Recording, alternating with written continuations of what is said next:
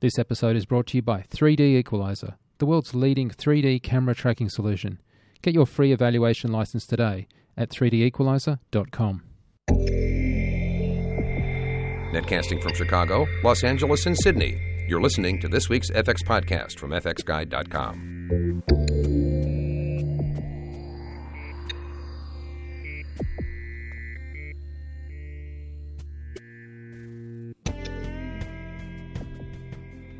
Thanks for joining us for this FX podcast. Today we're going to speak with ILM Visual Effects Supervisor Ben Snow about Darren Aronofsky's Noah. Ben is no stranger around these parts at the FX podcast. He's joined us to discuss previously Iron Man, Iron Man 2, Terminator Salvation, and Pirates of the Caribbean on Stranger Tides. So Noah, the film, as you might expect, has a whole lot of digital water sims as well as digital animals. So we'll talk to him about that. We also have additional coverage to this podcast and a written story focusing on the practical rain and water effects. And look for an FX Guide TV also, because Mike Seymour made a visit to ILM recently and got more information. So lots of coverage of Noah. So it's hard to believe that it's the end of March already, which for FX Guide means we transition from award season and head on to trade show season. It's getting to the point where there's so many trade shows that it's hard to keep up, and we really have to be selective about where we get the best bang for our buck. And John Montgomery this year and I are going to head to NAB in early April. The last few years we've had just so much going on at NAB that it's been hard to properly see the show, and so we've scaled back a little bit and hope to learn more and have more time to talk with more people. So we're already hearing some exciting things to be announced at NAB, so looking forward to the show. Well, let's get into today's podcast. Here is our Mike Seymour speaking with Ben Snow from ILM about the film Noah. And I'm joined now by Ben. How are you? Very good, thank you. Congratulations on the film. It seems to use the word epic is as an understatement, but obviously a biblical kind of epic at that. When did you first get involved with the project? Actually, about 2.5 years ago. I'd been looking at different projects after finishing Pirates of the Caribbean 4, and so this would have been, late 2011. And we got a call from Darren Aronofsky, and he'd actually been to visit ILM a couple of times doing talks. We have a speaker series here, and he'd sort of come here with his films, The Wrestler and Black Swan, done talks, gotten on really well with the people he'd met here. And so they brought this film forward, and it was a bit of an unusual project. They sent us a script, and he sent an explanatory note with the script. And he sent a book of imagery with it, too, that had some pretty inspiring and interesting stuff that really sort of showed this was going to be something a little bit different from what we were used to. So that's the sort of thing that I particularly love and leapt at. And Lynn Brennan, who's the president of the company, was really in favor of it as well. And so that sort of got us started. He's a very interesting filmmaker, isn't he? I mean, it's just, not a formulistic kind of guy. No, absolutely not. He is very interesting, and his films have been very interesting. I've certainly liked all of his films, and I've always found them interesting. And so, yeah, I think that was sort of, one of the attractions of the project for sure. Now, I think I was bumping into you or crossing paths with you around the time you were going on location. Where was that? Where were you filming principal photography? Well, we did a lot of it on location in Iceland. Actually spent a couple of months there, and then they actually did a lot of it in and around New York City, actually on Long Island in an actual forest there. There was an arboretum out on Long Island there. Let them essentially clear a section. Well, there was a clearing in the forest there, and they were allowed to sort of dress that. And we actually built a large, full-size front of the Ark exterior set there. So that was we were out there for quite a bit of time. Actually, interestingly, we'll get into later, I'm sure, shooting night for day for the battle scene. And then in Brooklyn, in a couple of armories there, we built actually a full or a large part of an Ark interior set. And then I did a bunch of blue screen stunt elements and stuff as well for the battles and thing there. there are a bunch of different components to this. I imagine at the script level, the first one that would have struck you is we're going to need a lot of digital water here. So let's start there. In any telling of an arc, you're going to have water. It's quite distinctive how the water arrives at the arc and how that culminates. How did the complexity of the water stack up versus some of the more similar water sim stuff that ILM's done? Yeah, well, I mean, it's interesting because obviously that's one of the, you think about the animals and the ark and water as the things that you think of with Noah. And I mean, we've done water stuff over the years, and I've been involved in large-scale water destruction dating back to, things like Twister and Deep Impact. So it's been something that's in our blood. And, of course, this is the deluge. So it's our chance to show the ultimate biblical deluge to end them all sort of thing.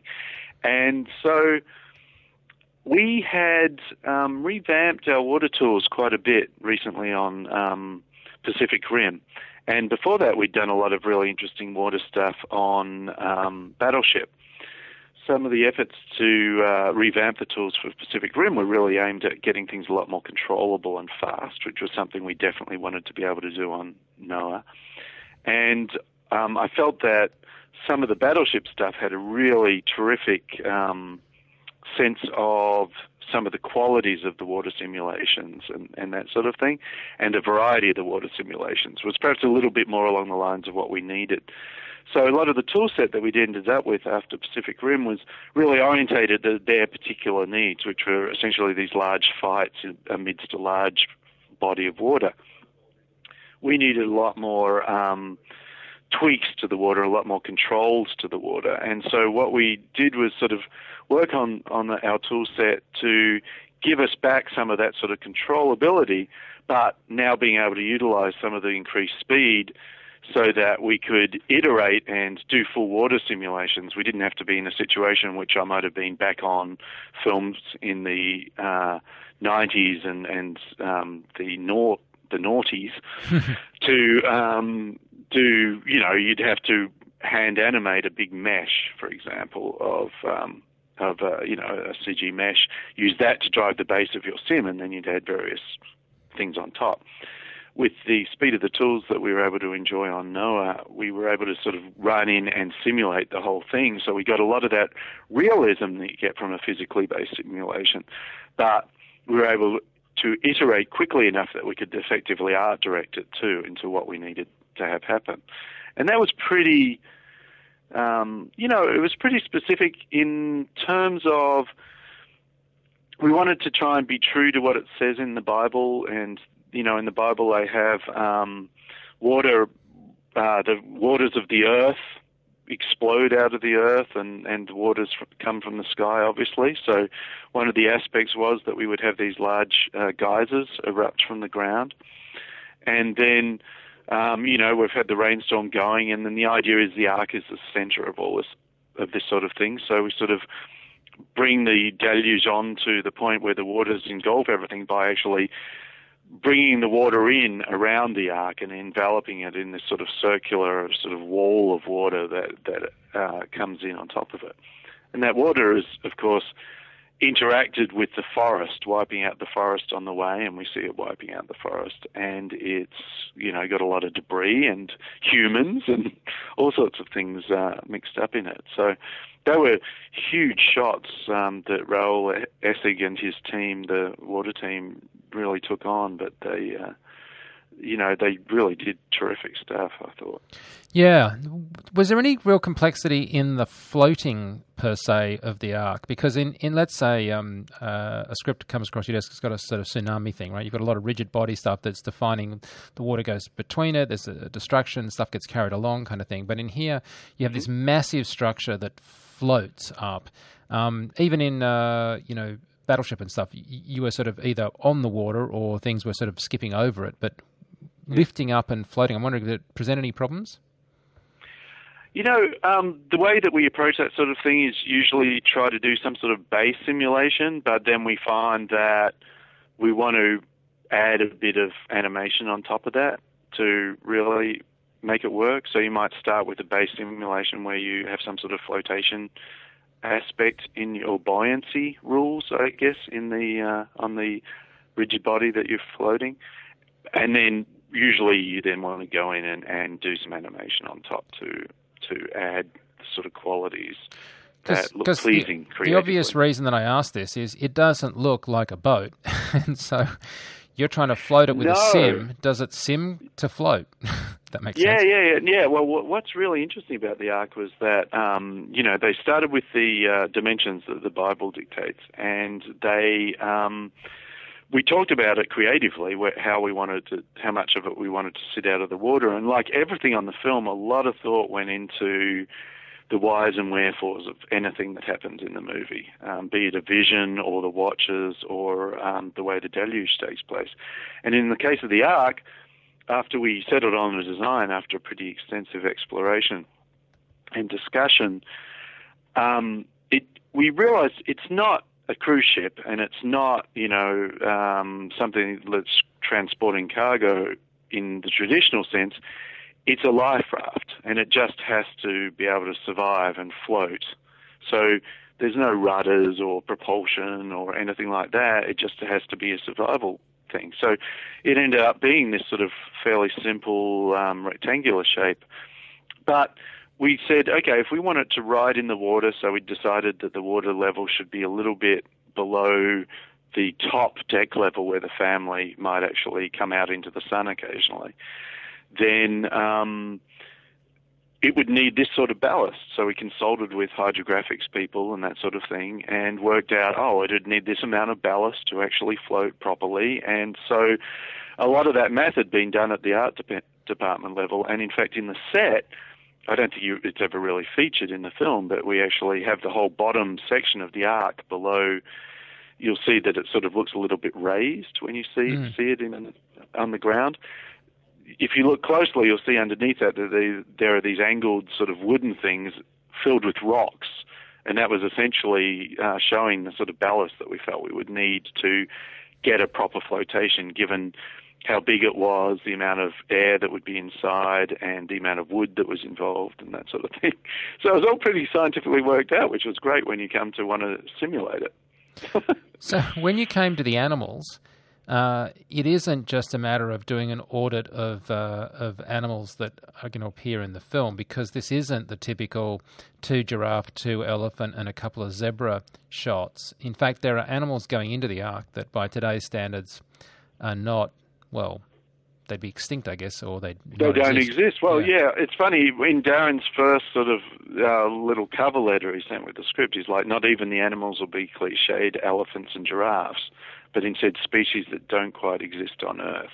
Everything will be a little different and fantastical. And it was definitely, from day dot, his desire to not do the children's book version where you have the giraffes sticking out the top of the Ark heading off into the sunset. But what's the backstory on that? Is it that these creatures were saved at this point and have become extinct since, or is it just to provide a more generic... Yeah, well, actually we put a lot of work into this, and it was something that was there from the start, although as you're doing the initial planning on the film and you're looking at budgetary reality, some of it went away for a little bit and then it came back again.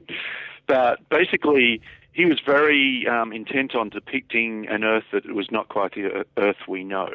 So, for example, we have some shots of the Earth from space, and we basically we riffed off of, Gondwana land, the sort of, unified continent that existed before tectonic plate theory sort of had its toll or whatever and split up to the different continents we have. So that was the base design that we used, although we covered it with enough cloud and that sort of thing that it wasn't really clear that was the case. And then the solar system that was created around the Earth was very clean and clear, and you could see nebulas like you couldn't before. And then when we were on the Earth, there was a strong emphasis, approach to try and keep that going, so that in fact you have all these celestial skies added to most of the shots leading up to the time when we start building the Ark. So there was definitely this idea that it wasn't quite Earth, And there's also a sort of sense of a fallen civilization to an extent, because we have some big matte paintings that our colleagues at Look Effects did of different sort of blasted landscapes and post-industrial looking things. Yeah. And, you know, it was interesting, a very interesting aesthetic that I was like, wow, this is really interesting that they kind of did this. And down to the costumes and Tubal Cain's camp, there are, you know, there's plastic containers that are sort of there. They're really heavily covered up, and the different fabrics included modern fabrics. So there was definitely a differentness to this that was intrinsic to the DNA of the film, and that extended to the animals. So the animals, he said he didn't want them to be real, and sort of we need to design, you know, thousands of different animals. And we were talking about ways we could do this. Could we, you know, he was like, oh, you know, there's this game where you can Spore, I think it's called, or something, where you can design animals. Maybe we could make something like that and put it on the web, and everyone could design animals, and if we liked their designs, it could go in the film. All this sort of stuff, which is really interesting, cool ideas. But we, you know, came to this point where we're like, okay, if we, like the design chore alone for making hundreds of these animals and then trying to make photorealistic versions of them, it's just, you know, we won't be finished in time for the film to come out. So what we agreed upon was that we would avoid these cliched animals, as he put them, but we could have real animals. We couldn't have a kangaroo, because you might expect that, but you could have a wombat, you know, or a tree kangaroo even, because it was a bit more unusual. We couldn't have a zebra, but you could have a wildebeest. But you allowed procedural variation on that, right? You allowed procedural variation and then on top of that, you would. So, well, the way we approached it, because we had to create so many varieties, was after talking about it a lot, we decided to create something we called the Zoo Project here at ILM. And the idea was that we created a basic animal toolkit that we could then use to build any sort of animal that we might want to. So it was originally designed around real animals, existing animals, because we weren't necessarily sure we would end up going down this path of them being, you know, non-real, hyper-real or extinct or whatever. But what we did was essentially, I guess, start by looking at books of extinct animals, collecting images of those, collecting images of, you know, more fanciful animals. And we had things like, you know, in the Victorian age, they would, you know, hear about a thing like the platypus, and they wouldn't know what that would look like. And then they would imagine what it would look like and draw an illustration of it, and those sort of illustrations were interesting to us. And then on top of that, we went through and just collected tons of photographs of animals that we thought were a little less than usual, that were unusual. And you know, we did this for the birds, and we did this for the reptiles and amphibians, and we also did it for mammals. So talking about just the mammals, what we did was sit down with Darren, and with these big binders full of imagery, as I said, extinct and fanciful, some of it, and perhaps less common animals that you might see today. And he went through and said, I like this, don't like that, I like this, I don't like that. And so we ended up with a whole selection of animals, and then basically, Jun Sung, our model lead, and Eric Wong, our creature dev lead, and Gene Bolte, who was our paint lead, sort of sat down and tried to analyze with Mark Chu, our animation lead, too, okay, what is in common here? And so we came up with about 8 classes of different types. Like we had a couple of types of bear, a couple of types of wolf, and you know, one of these might give you everything from a small marsupial thing to a black bear, for example.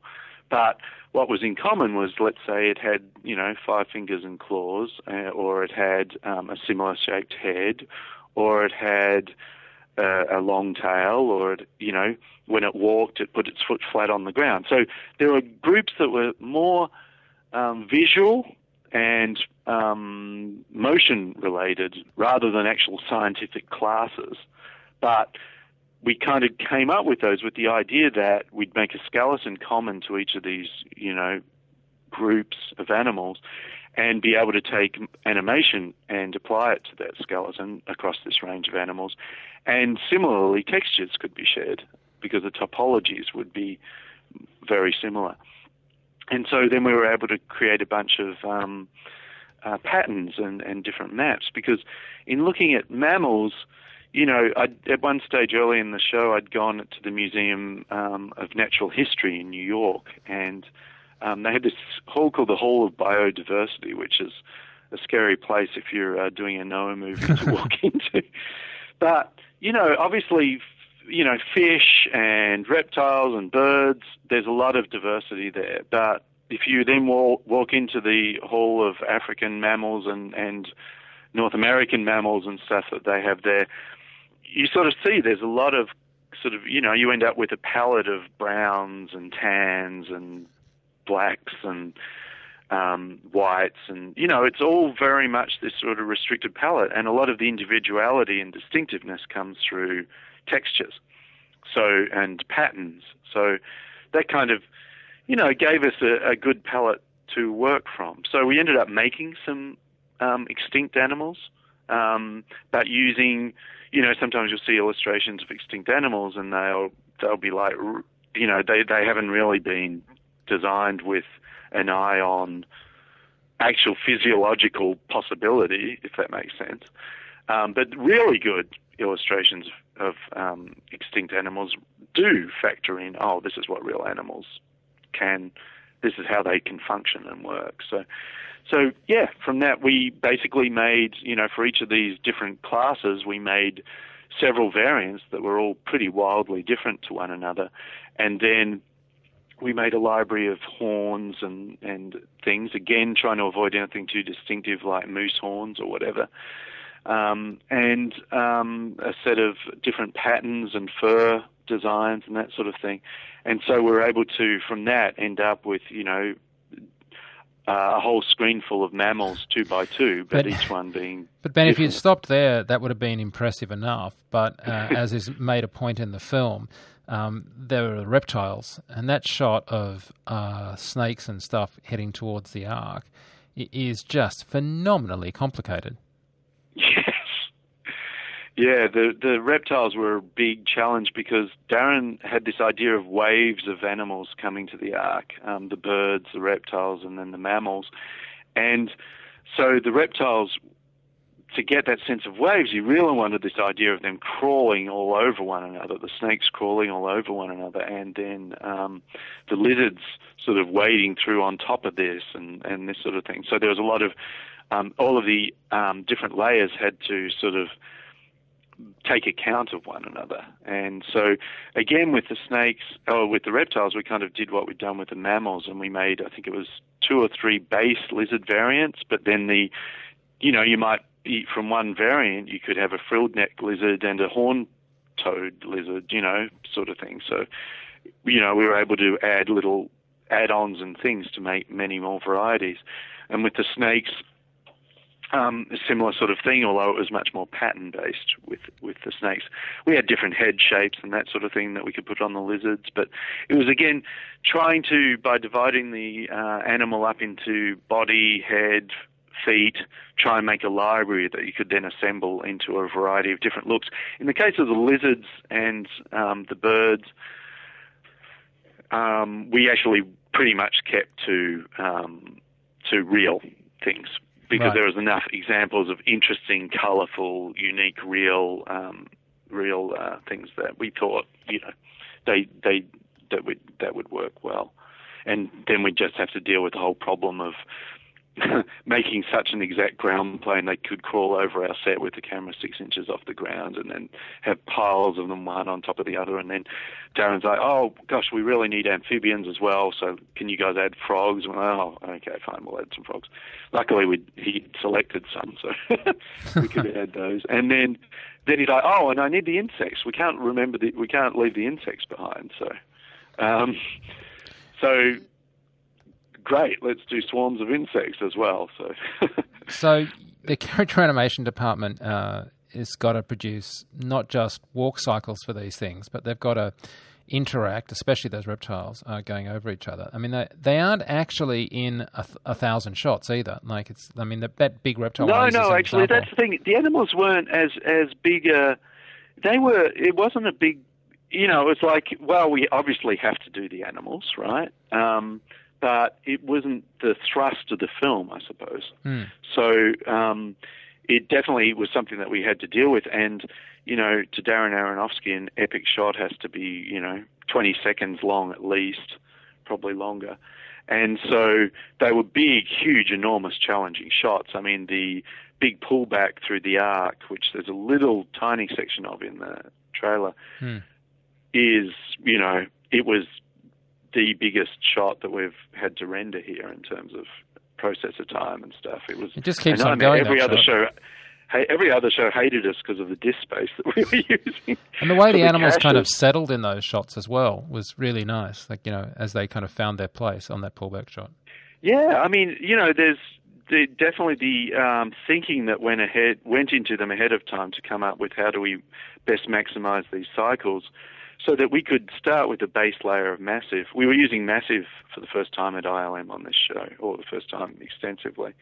And, of course, the first thing we throw at massive ends up being, oh, wait, yeah, you have to have only one pair of animals in each shot will be the same as one another. So you have to deal with all these huge variety of different animal designs and sizes and scales. So we had all this trouble with things like proximity, where you've got a pair of sugar gliders next to an elephant or something. It becomes a little bit of a challenge to not have them interpenetrating and that sort of stuff. And then also to have the pairs intelligently following one another, so that, because you want to see, they're 2 by 2. Yeah. So you don't want them to go wandering off into the hinterland or leaving their mate behind. So they had to sort of keep close to one another, not run into much bigger and much smaller animals. And so that was a big challenge. But the animators did a great job of doing these cycles. And then once we had the base sims down for a performance like walking in and then settling down to sleep, we'd go in and, the animals that were front and center do another layer of animation on top. So we'd sort of got the massive system integrated well enough with our rest of our pipeline that we could go back and forth between the two and swap out things for hand animation when appropriate. Let's talk about the sequences where the forest, for want of a better term, grows from the ground. So you're doing a sequence that is less classic, I guess, in the Noah telling. This idea of the forming up of vegetation. And that, again, must have been a hell of a disk space issue, because while there's a lot of instancing you can do, obviously, on leaves, on trees and stuff, you're actually forming everything from grass, from dirt to grass to forest, effectively. Yeah, no, it is funny. I mean, you're absolutely right that it isn't necessarily mentioned in the Bible, but the Noah story is like 6 chapters in Genesis. It's actually really short, only a few pages. There's no dialogue in it, for example. And I think the film does a good job of trying to explain stuff that you think about when you're like, how could that happen? Or how could this happen? Or whatever. So, and it also, I think, adds a quotient of Old Testament style miracles, which was actually a lot of fun to work on for us creatively. And of course, the growth of the forest was one of the big ones. We were luckily involved on the show early on, and even though the bulk of the previous work initially was done by a company called Blind Squirrel, we did the previews on things like the deluge stuff, and obviously I was working closely with Blind Squirrel because I was the overall supervisor on the show on things like the forest growth. So we talked about it. It was in the script, and when we were scouting in Iceland, we did several scouts to Iceland. We'd found this mountain that we decided would be Methuselah's mountain, and it was like perfect for the story. And it's like this green jewel of a mountain that just rises up seemingly straight out of this black gravel lava plain. And of course, the reality is that there was a volcanic eruption there in Iceland just a few years ago, within the last decade, and that's sort of where all the lava flow went past. So it's just left this black layer of stuff everywhere. So it was perfect for, this idea that Noah was sort of journeying out of a fairly blasted, barren landscape, and he comes to Methuselah's Mountain, which is this large green thing rising out of it. So Methuselah gives him a seed and he plants it. And the idea was that, the next morning, water springs out of this seed, and the water sort of radiates out, and we did a little bit of practical effects work to get the water effects started. We actually buried some hoses out there on this Icelandic lava gravel field, and the water actually erupts, and we shot some references. I had them dig little channels for us to start the water, but then we added CG water, obviously, for most of the growth of the rivulets. They have to go uphill at certain points and that sort of thing. And then the ground starts rumbling and a forest erupts from it. And originally in the script, I'd done the early breakdowns of the script, and I'd sort of done it shot by shot based on the description pretty much, and I had quite a few shots there of the trees and things happening in the trees. And as we had the early meetings with Darren, and he went through the breakdown, and he's like, well, I think you've got too many shots here, too few here, too many there. And then as we sort of started trying to make the work in the film fit the box that we had available, it became this idea that he really wanted to get rid of some of these smaller shots and have this one big shot where the camera would spiral out from the forest. So we tried a couple of things in previews. We actually were in a helicopter on this Scout, and as we were on the helicopter, we shot some footage on a video camera and decided, maybe we'd try something a bit more linear, that might work better, blah, blah, blah. But when it came down to it, he really wanted to have this spiral shot, we'd from the very start known, because it was in the script and I'd broken it down, that we would have to deal with the growing forest, and we'd been using speed tree with some success for vegetation work here. So we actually got in touch with the guys at Speed Tree and said, look, we have to, be able to tweak the tools so that we can do this plant growth that we need to do. So we need to grow a tree from nothing, basically. And we didn't want it to just magically sort of come up and unfold like a magician's growing tree or whatever. We wanted it to sort of start small like a sapling and then expand and have the twigs come out and then the leaves expand at the end. So creatively, that was kind of what we wanted. So we actually worked with them, and Jerome Plateau, our digital mat expert on the tree growth stuff, worked and did a bunch of tests, and we ended up with a bunch of tree growth animation cycles that we showed Darren and that he liked. And it's funny because I thought they were there was a little bit of revolution in them. They were going round and round a bit much, but he actually liked that. He felt it added dynamics. But then once we had that, Jerome was able to layer in a choreography of these things then growing out of the earth that we could pin to the camera. And, so the animation of the trees actually went relatively smoothly. It was a nightmare to render, and it used a ton of disk space, for sure. And, on top of that, of course, the plate that we'd shot, we didn't have a really good gyro-stabilized rig when Darren shot the plate, but we were originally going to go back and shoot it later, but I was like, man, I want to get every plate we possibly can while we're here in Iceland, because who knows if we'll be allowed to come back and shoot this other stuff. So Darren went up and shot, 20 or 30 takes, trying different approaches with Russell Crowe and Jennifer Connelly and the family sort of down there performing. And then it was a tricky match move, but we kind of got it matched and then stabilized it. And then they wanted to extend the move to favor the mountain more. So we ended up reprojecting the mountain, extending the black plane that they were on because it sort of went back to normal sort of, not pasture, but sort of Arctic sort of landscape. Yep. And then add this whole celestial sky around. So it was kind of, even before the trees, there was a fair degree of complexity, but worked out pretty well. And then that was our marriage through to Long Island, the forest in Long Island, where we filmed the Ark exterior stuff. We reset up the family camp there, and we put black gravel down to match what was in Iceland, and of course extended that in CG.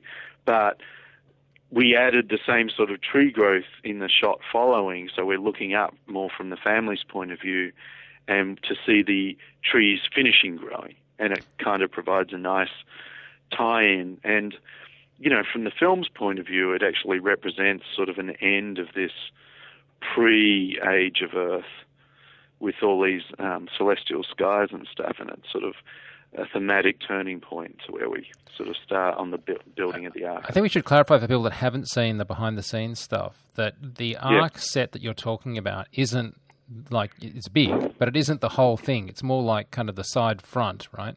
It's it's one of the sides. It's part of one of the sides and the front, and then it has this really remarkable artistic scaffolding that was built by these bamboo artists.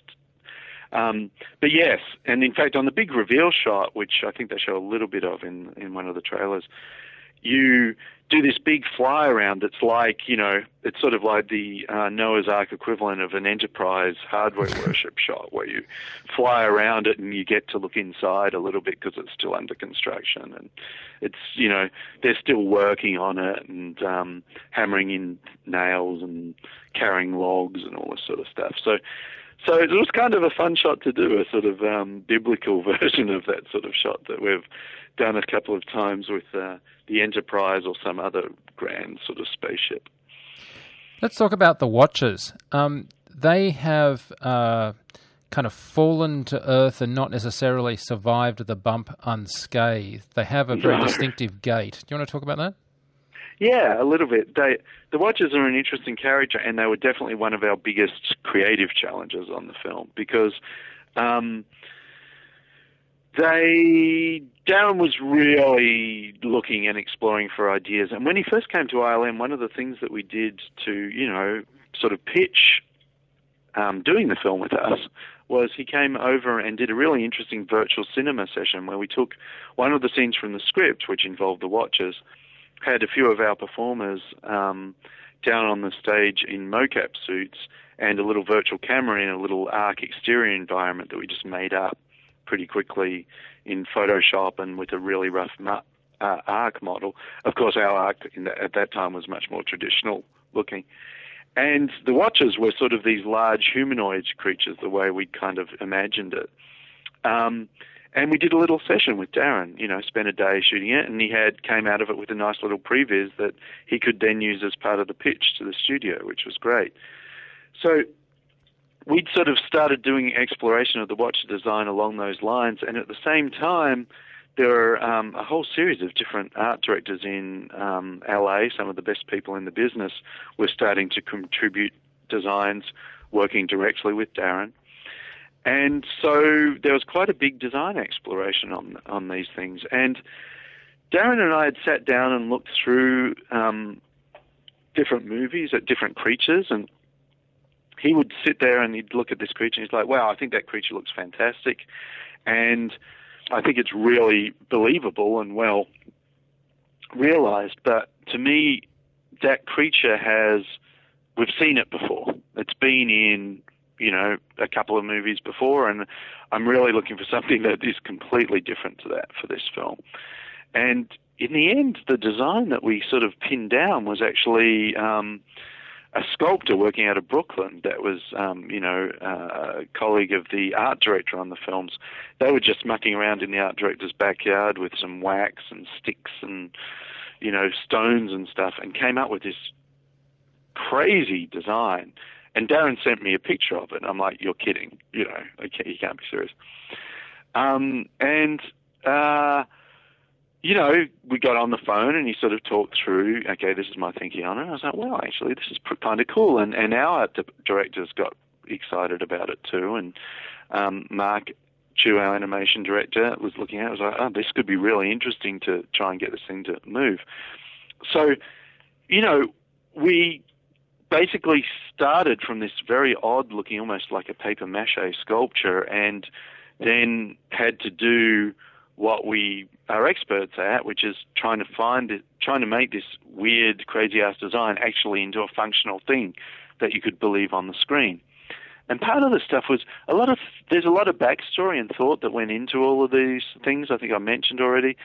And the watches had a whole backstory and this sort of thing. And Darren felt it was sort of key to understanding them to work out that backstory and show it in the screen. So we also did a bunch of exploration because they are divine beings who essentially decide to come to Earth to try and help mankind. And so when they're in their divine form, they sort of, Darren pictured them or described them as something that was really energy and light, made of energy and light. And there were all sorts of abstract things we did, like things that ended up looking like, Bit from the original Tron back in the, the 80s. Right. Sort of, or the starship that Superman goes to Earth in the 70s Superman. It looked sort of like that, and there were all sorts of things. And in the end, one of our artists here at ILM, Carl Lindbergh, came up with a design sort of riffing off of some of the stuff that Darren had liked from these massive explorations they'd done that had a little bit of a hint of traditional quality, but it was very much an energy, light-looking thing. But there were some echoes of the silhouette that you may think of as angelic.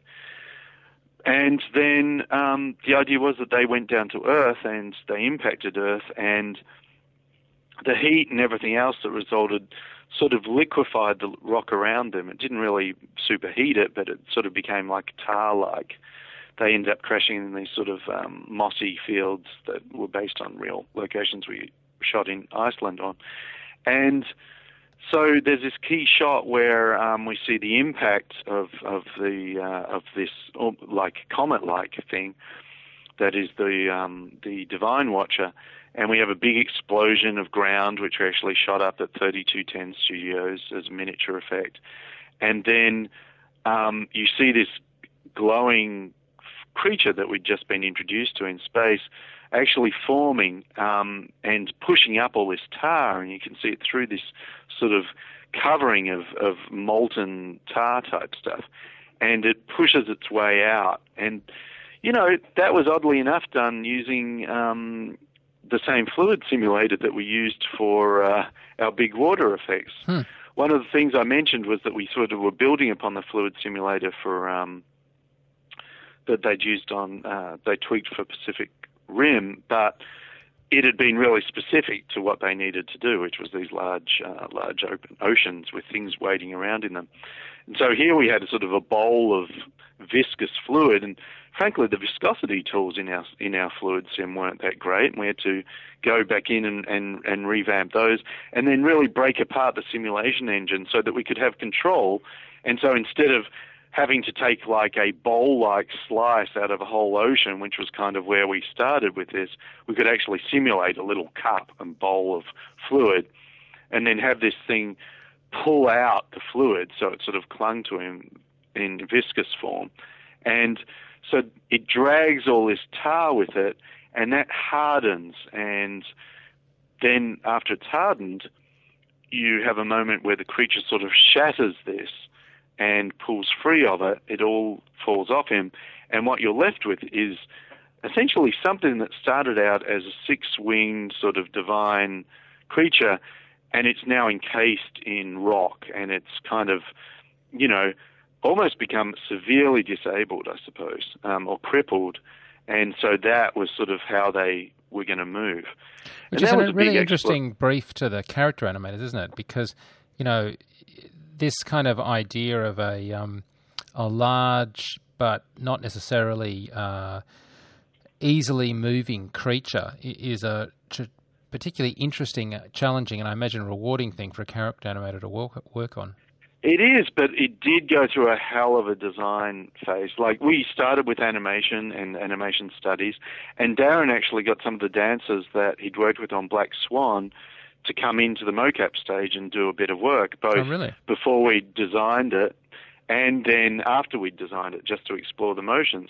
although what was interesting about that was a lot of the things we sort of found while we were doing that was that a lot of what we'd been doing in the animation was actually really good, and the direction really didn't change a lot as a result of that, although it actually helped us work out a couple of problems that we had, including that birth shot that I was talking about.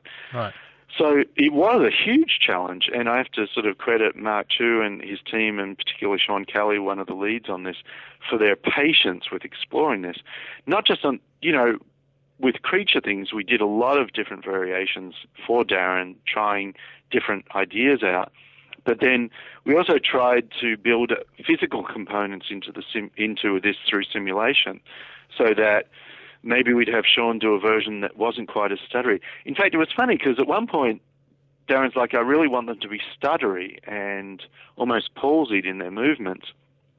And we said, wow, it's going to start looking like Ray Harryhausen, if it's got that sort of stop motion quality. And he's like, that's not a bad thing. That's great. So he was all for that.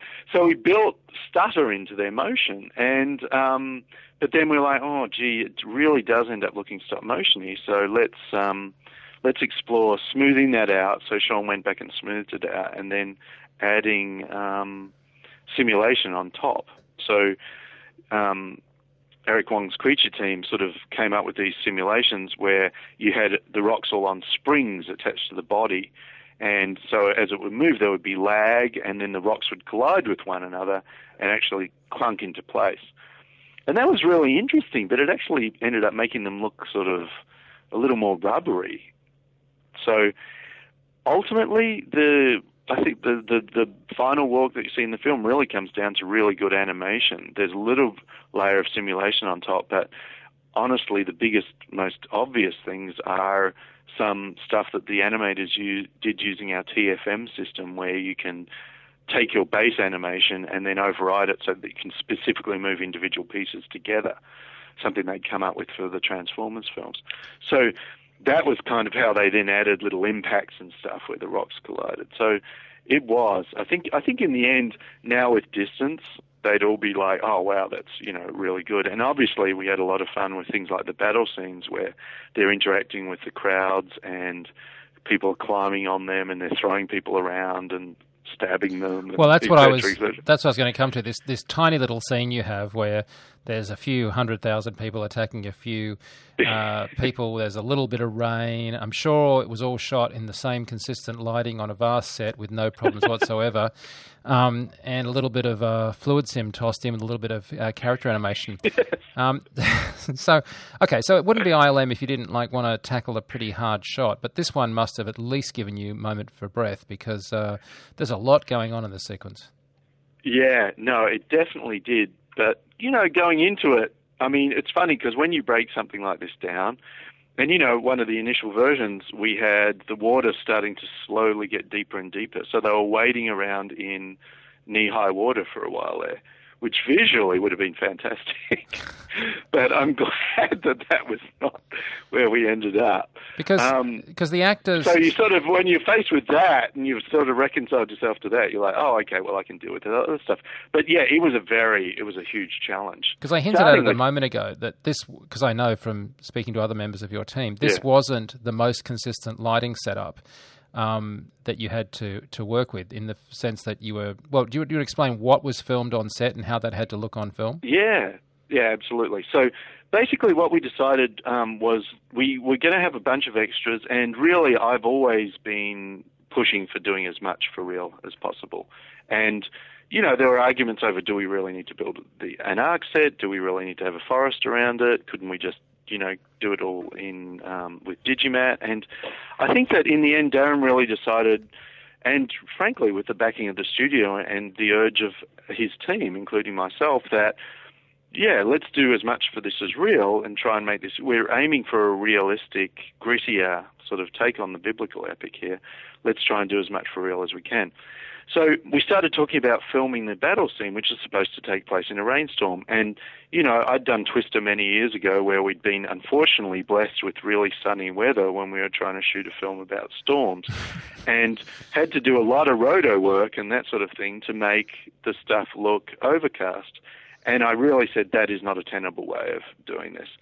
And so we started looking about how do we shadow a battlefield that's big enough to have hundreds of people running across it. Could we fly these big silks, and what are the issues with that? And in the end, Matty Libertique said, the DP, was saying, look, what if we thought about it as a night for day shoot? So, after thinking about it, we're like, well, actually, it's going to be consistent that way. We'll still be outdoors. We can shoot some wide shots at dusk or dawn, so we don't have hard sun. And then we have a lot more control over things. So we kind of made the decision to go that way, and then, of course, had the problem that everything leading up to the battle is shot day for day in the forest and in the camp approaching the forest, Tubal Cain's camp. And then we have to transition into this night for day scenario and make that work and sell that as being day by, making sure that it's bright enough and making sure that we try and hide the specular highlights that we're going to get on the people from these large lights, although obviously, that's, you're not going to get everything, but in fact, some of it actually helps because it makes them look wet, right? What were you shooting on? What was the capture medium? Film. Right. So it's film anamorphic or film, spherical.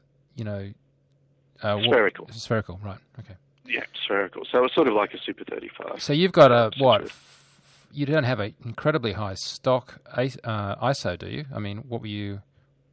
I don't know what stock... I can't remember what stock we were using in the end. I can find out for you. Because, from my point of view, the big risk of doing this is that, night for day is a grain problem. You're just going to... Oh, yeah. Well, yeah, maybe, but I have to say we did a lot of tests up front, even before we decided to do the night for day. So what we did was actually build a tiny little arc piece set, and we took it out to this, it was like the parking lot of a biotech firm in Brooklyn, and set it up there, and we shot it in daylight. And then when we were testing our rain bars as well, because we put a lot of work into designing the special effects rain for the film as well. And then we waited till night, and then we shot some more footage illuminated by these large balloon devices. And that was kind of what really clinched it. So we sort of studied that to an nth degree before we made the decision. And then when we started in on post, as soon as we had an assemblage of the sequence, Matty Libertique and I and John Alexander and Jason Porter, who was the comp lead on that part of the sequence, went down to Technicolor, and we kind of did a timing session with our colorists on the film and essentially made sure that we could smooth that transition enough. So that was kind of the grade that we got from Technicolor going in, but we always, at least on my shows, I always try to really stay on top of color from the very start. And so one of the big demands I made, which I'm sure was torture for the compositing leadership, was that we grade this across the breadth of the sequence initially. So we did that, but then you've got to factor in rain and rain consistency as well, and this was very important to Darren. So he actually said, okay, I want you to take a pass through the rain and make sure the rain's consistent. So obviously we had to get the shots mostly done, but, to try and even that out towards the end, after we had most things in place, basically I went through the entire sequence and gave notes on where I thought we needed more rain and less rain and whatever. And where we could, we made those modifications at the shot level, because obviously we were tweaking the rain very heavily shot to shot using CG rain and real elements that we shot up at 3210 and elements I'd shot on the set. And we made those changes. But then we also said, look, honestly, some of this is not really going to be dialed in until we get to the DI stage. And so we'll have to give elements to Technicolor to use in the grade.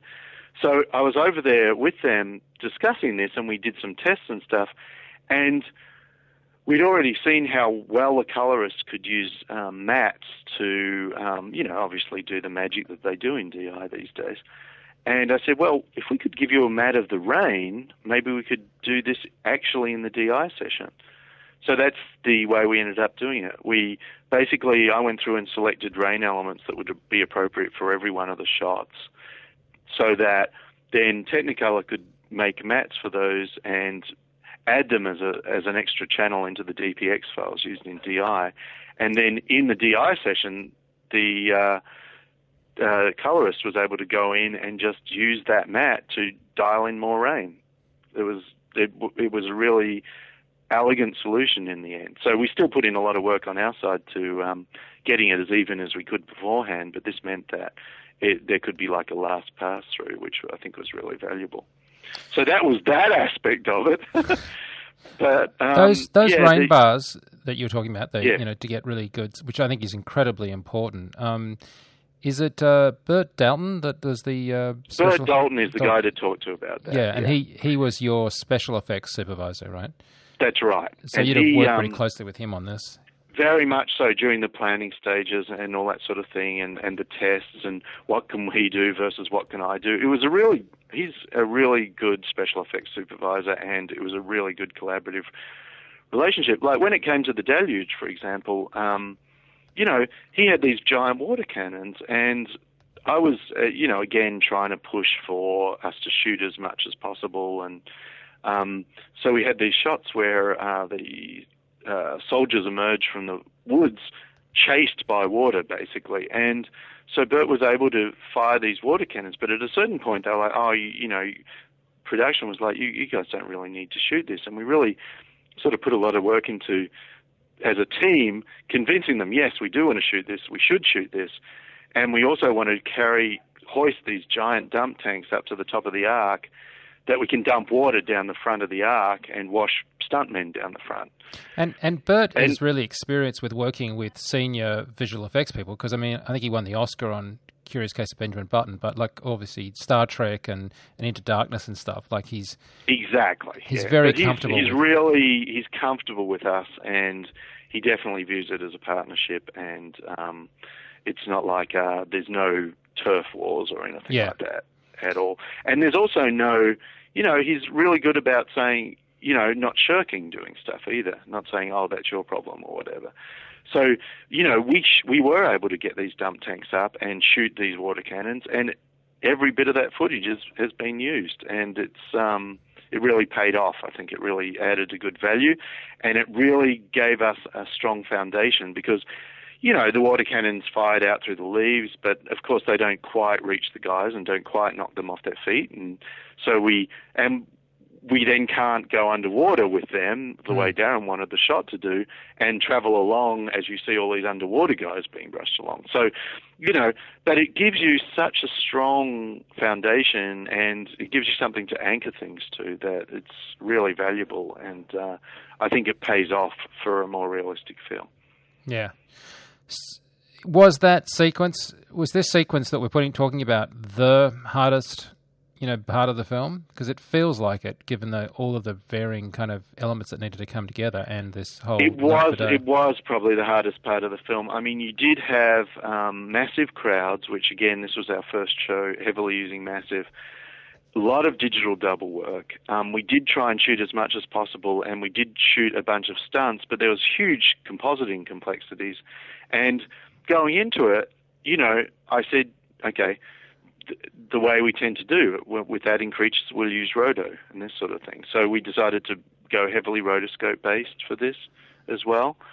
So it put a real stretch on Amy Shepherd and her rotoscope team, but I have to say that they really embraced it and did a fantastic job.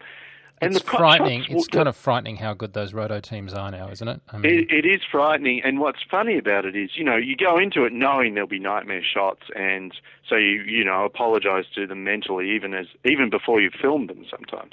But then on the day, Darren suddenly comes up and says, "Oh, I want to do this crane back shot pulling across, hundreds of extras, and I want you to extend the crowd on the other side of these people off into the distance, and it's raining, but the rain bars, even though we had 5 rain bars, aren't actually positioned properly, and it'll take us 2 hours to move the rain bar to this position, so they're going to start not fully in rain, and then the background there's going to be these blue tents because we can't clear all that out.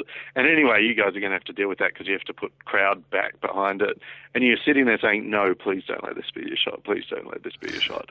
And of course, it always makes the cut, that sort of shot. You always get it.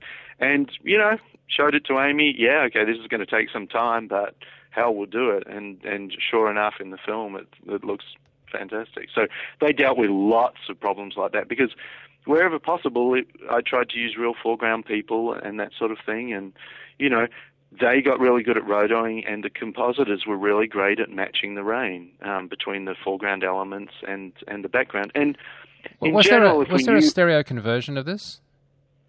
Actually, that didn't happen until really late in the game. But there was a stereo conversion that the studio decided upon. I don't believe it's getting US domestic release, but you didn't have to provide a lot of additional material for that? Actually, that was funny because the way that people are doing stereo conversions has been changing recently, but we were asked to provide a fair few, and in fact we did do at least well over 100 shots, key shots for stereo. And one of the big things, of course, they asked for was, during the battle, could you break out your foreground rain layers? And we weren't sure that we'd be able to do that many, although the fact that I'd chosen rain elements for this DI process we thought might help a little bit. But, in fact, we were able to then power through quite a few of those as well to help with the stereo. Because I think if you're doing a lot of roto, that of course is, work that you wouldn't want to redo if you were Absolutely, exactly. You try and help it out because, you want it to be the best you can, and it's sort of a weird situation on the film because we kind of went into it saying, oh, that'll never happen, and Darren was dead against it, and et cetera, et cetera. But, it's I think once you see that it looks like it's going to have some pretty good spectacle, you start thinking along those lines, I guess. So that's what happened. But yeah, so those were, we had the water. Obviously the water had to interact with the watches in the battle. So we had shaders for the water running over. Raoul came up with techniques for the water dripping off. Like one of the things that I said was, when I am faced with a challenge like this, it's a little bit like the Pearl Harbor battle sequence. You sort of sit there and say, okay, we have to break this down into its problems. We have to make it so that, for example, a lighting TD can run the drip passes and the splash passes, and we don't have to give it to a specialist effects TD. So up front, we did a fair bit of work to say, okay, how do we make easily packaged transportable water drips passes? And Raoul actually developed this thing where the water actually would be simulated running over the actual surface of the watches, and it would accumulate physically in the correct place, and that would then give rise to the actual drip sim that we used to render. Mm-hmm. So he tried to simplify and package this, and I'll say that maybe we didn't end up with as many TDs running that stuff as we'd hoped. You still ended up with specialists running it, but it did mean that the tools were there and they were solid, so we were able to get it done in the time frame. And the other weird thing that happened, well, not weird thing, was that after Darren started realizing what we were doing and was really pleased with the quality of the digital doubles and how close we were able to play them, like many a filmmaker who we unfortunately show our hand to and they say, oh my God, these guys can do anything, they start saying, oh, well, actually, you know what, I never cared for these 4 or 5 shots. Why don't we get rid of those and you guys, come up with a big shot that really showcases the watcher, going to town on the crowd or whatever. I describe those as the, if you can do that, can you do this phenomenon? Exactly. So we definitely had a bunch of those shots that came in where they sort of said, oh, well, we won't use this film material. Instead, we'll do this large synthetic shot. So Yusei Usegi, one of our Digimat artists, recreated the entire battlefield as a digital matte asset, including splashing water and everything else. And then we used our massive crowd sims in conjunction with hand-animated characters and the watchers, and then a layer of ragdoll sims on top of that, and then all the cloth sims on top of that, and then the rain and the splashes and the drips coming off the watchers and the splatters as the guys hit the ground and so on, and then, you know, compositor layered all that together and created these epic battle shots. So yeah, I think if we'd thought about them ahead of post-production, we would have been, what? You know. But once the tools are in place, you do find yourself being more easily convinced that something's possible. Yeah, well, I mean, it does seem that the film has hit almost all the major departments. The one I haven't touched on, and I've written down notes while we were talking, but I kept on underlining it because it kept on coming up again and again.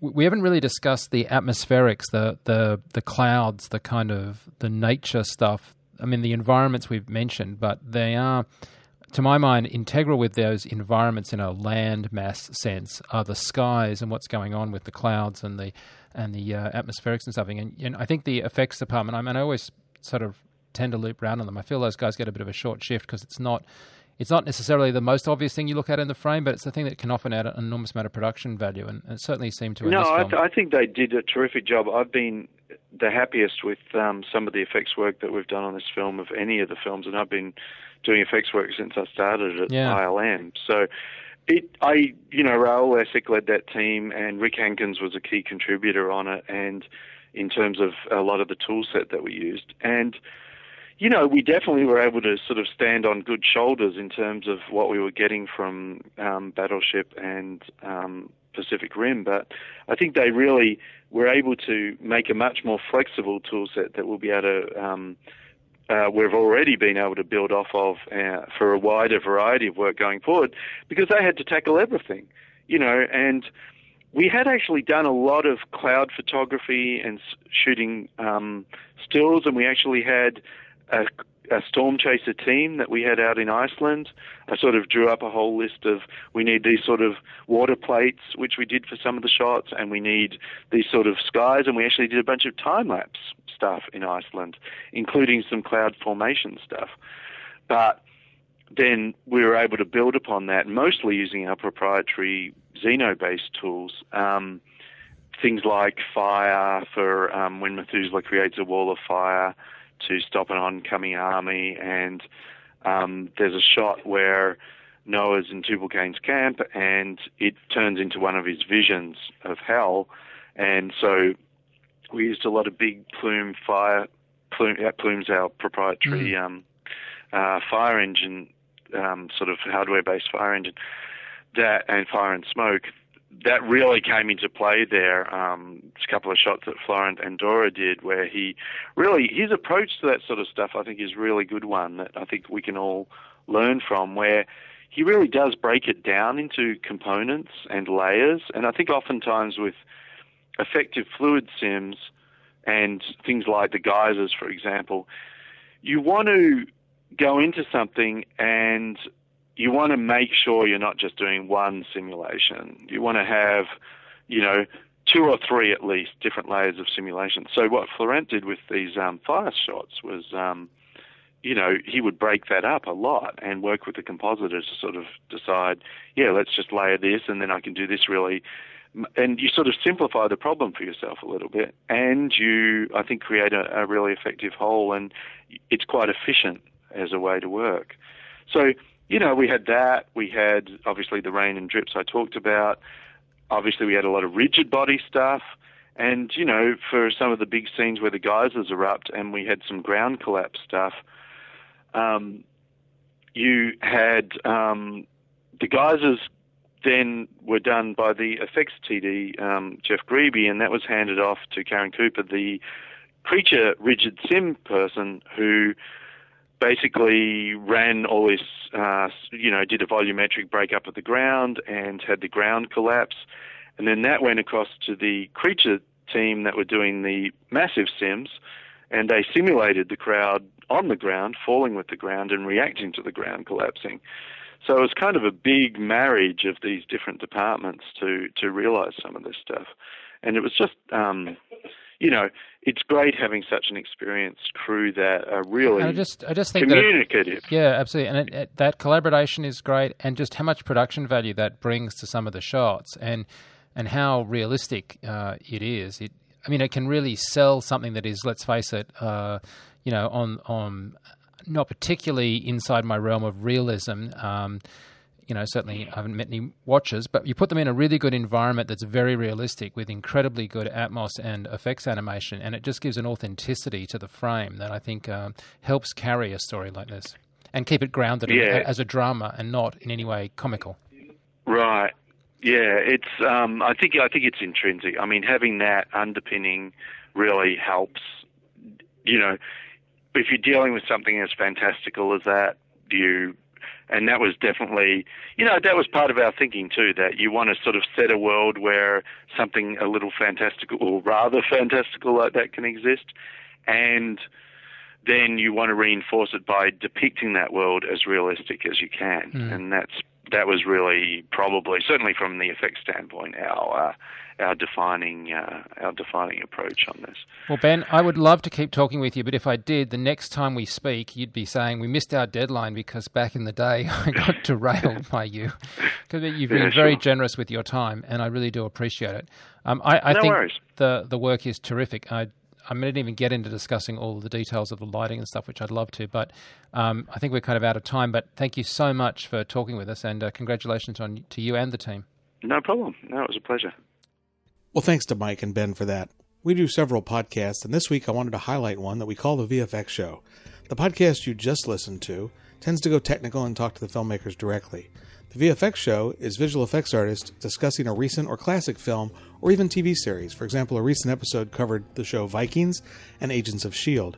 It's not a critique show per se. We do discuss the good and the bad. We always have an eye toward what worked or what didn't work and why. And there's a podcast tab on the main site at fxguide.com, and you can find everything we do over there. We're also winding down a term at fxphd.com, but don't worry, another one opens up April 1st. So look for announcements of new courses around that time. Check out fxphd.com and explore a whole world of online, affordable, and unique visual effects training that's designed to take your career to the next level. Well, that'll do it for this episode. For my partners Mike Seymour and John Montgomery, I'm Jeff User. We'll see you on the next FX Podcast.